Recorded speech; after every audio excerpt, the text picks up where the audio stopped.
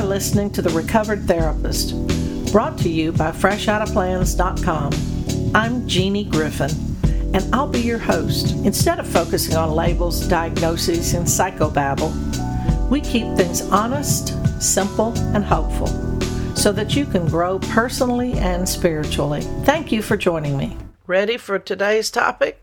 Well, listen closely. There is no such thing as low self-esteem. Let me say that again. There is no such thing as low self-esteem. Now, people are making millions of dollars off of trying to teach people how to have esteem and blah, blah, blah. That's ridiculous. The proper terminology is there is no self to esteem. To say that another way, there's no core to value. See, when you start to discover what true self is, then esteem comes. You begin to value it.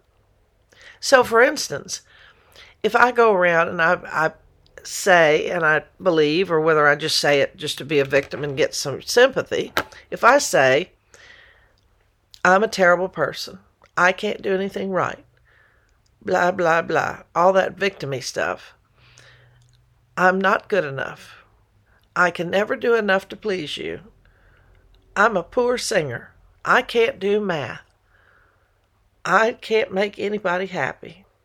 Well then, merciful heavens, if you're doing that all the time, that's what you believe.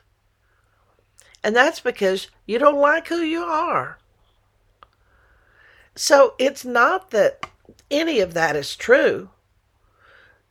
The journey to find who you really are and what you're good at and what your qualities are is to go look inside and not just describe a bunch of horrible stuff you see or think about yourself, but what are your qualities?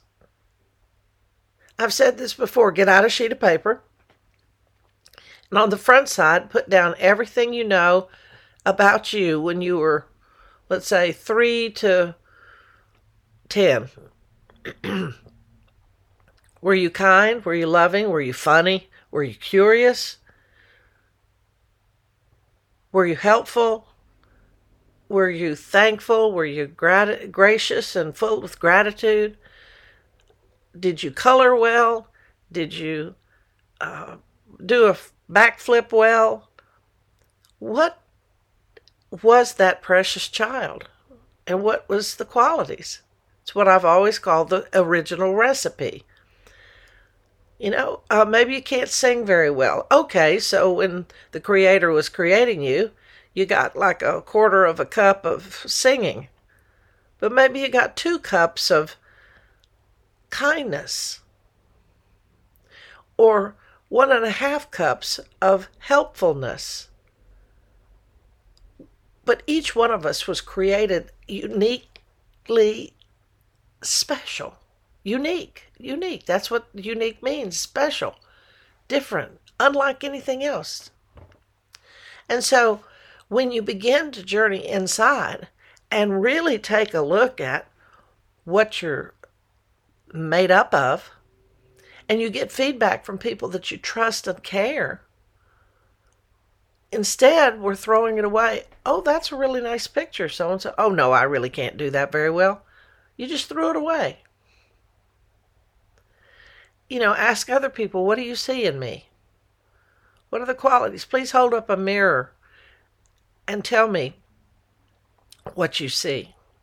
And as you begin to believe that, and you begin to see who your true self is, not the mutated self that life has kicked you in the stomach and you come away from different things misshapen, but as you begin to see who you really are, and then what are the qualities that are like the Creator, because you were fashioned out of creation, out of the same energy that the stars were made of.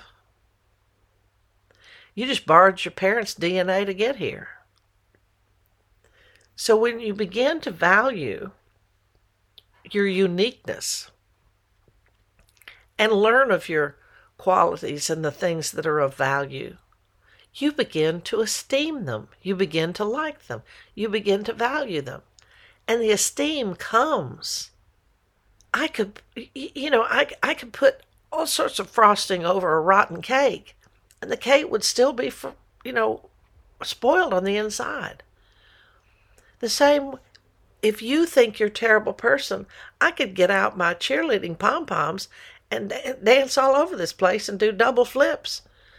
But it won't keep you from believing that you're a terrible person.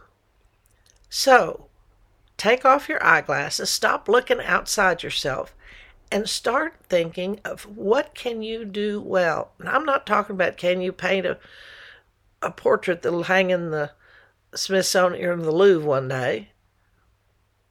No, I'm talking about who you are, not what you can do, but the qualities. Ask your friends.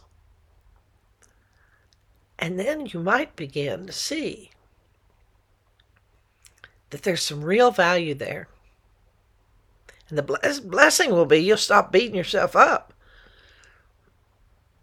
And you'll also see your value, and you'll start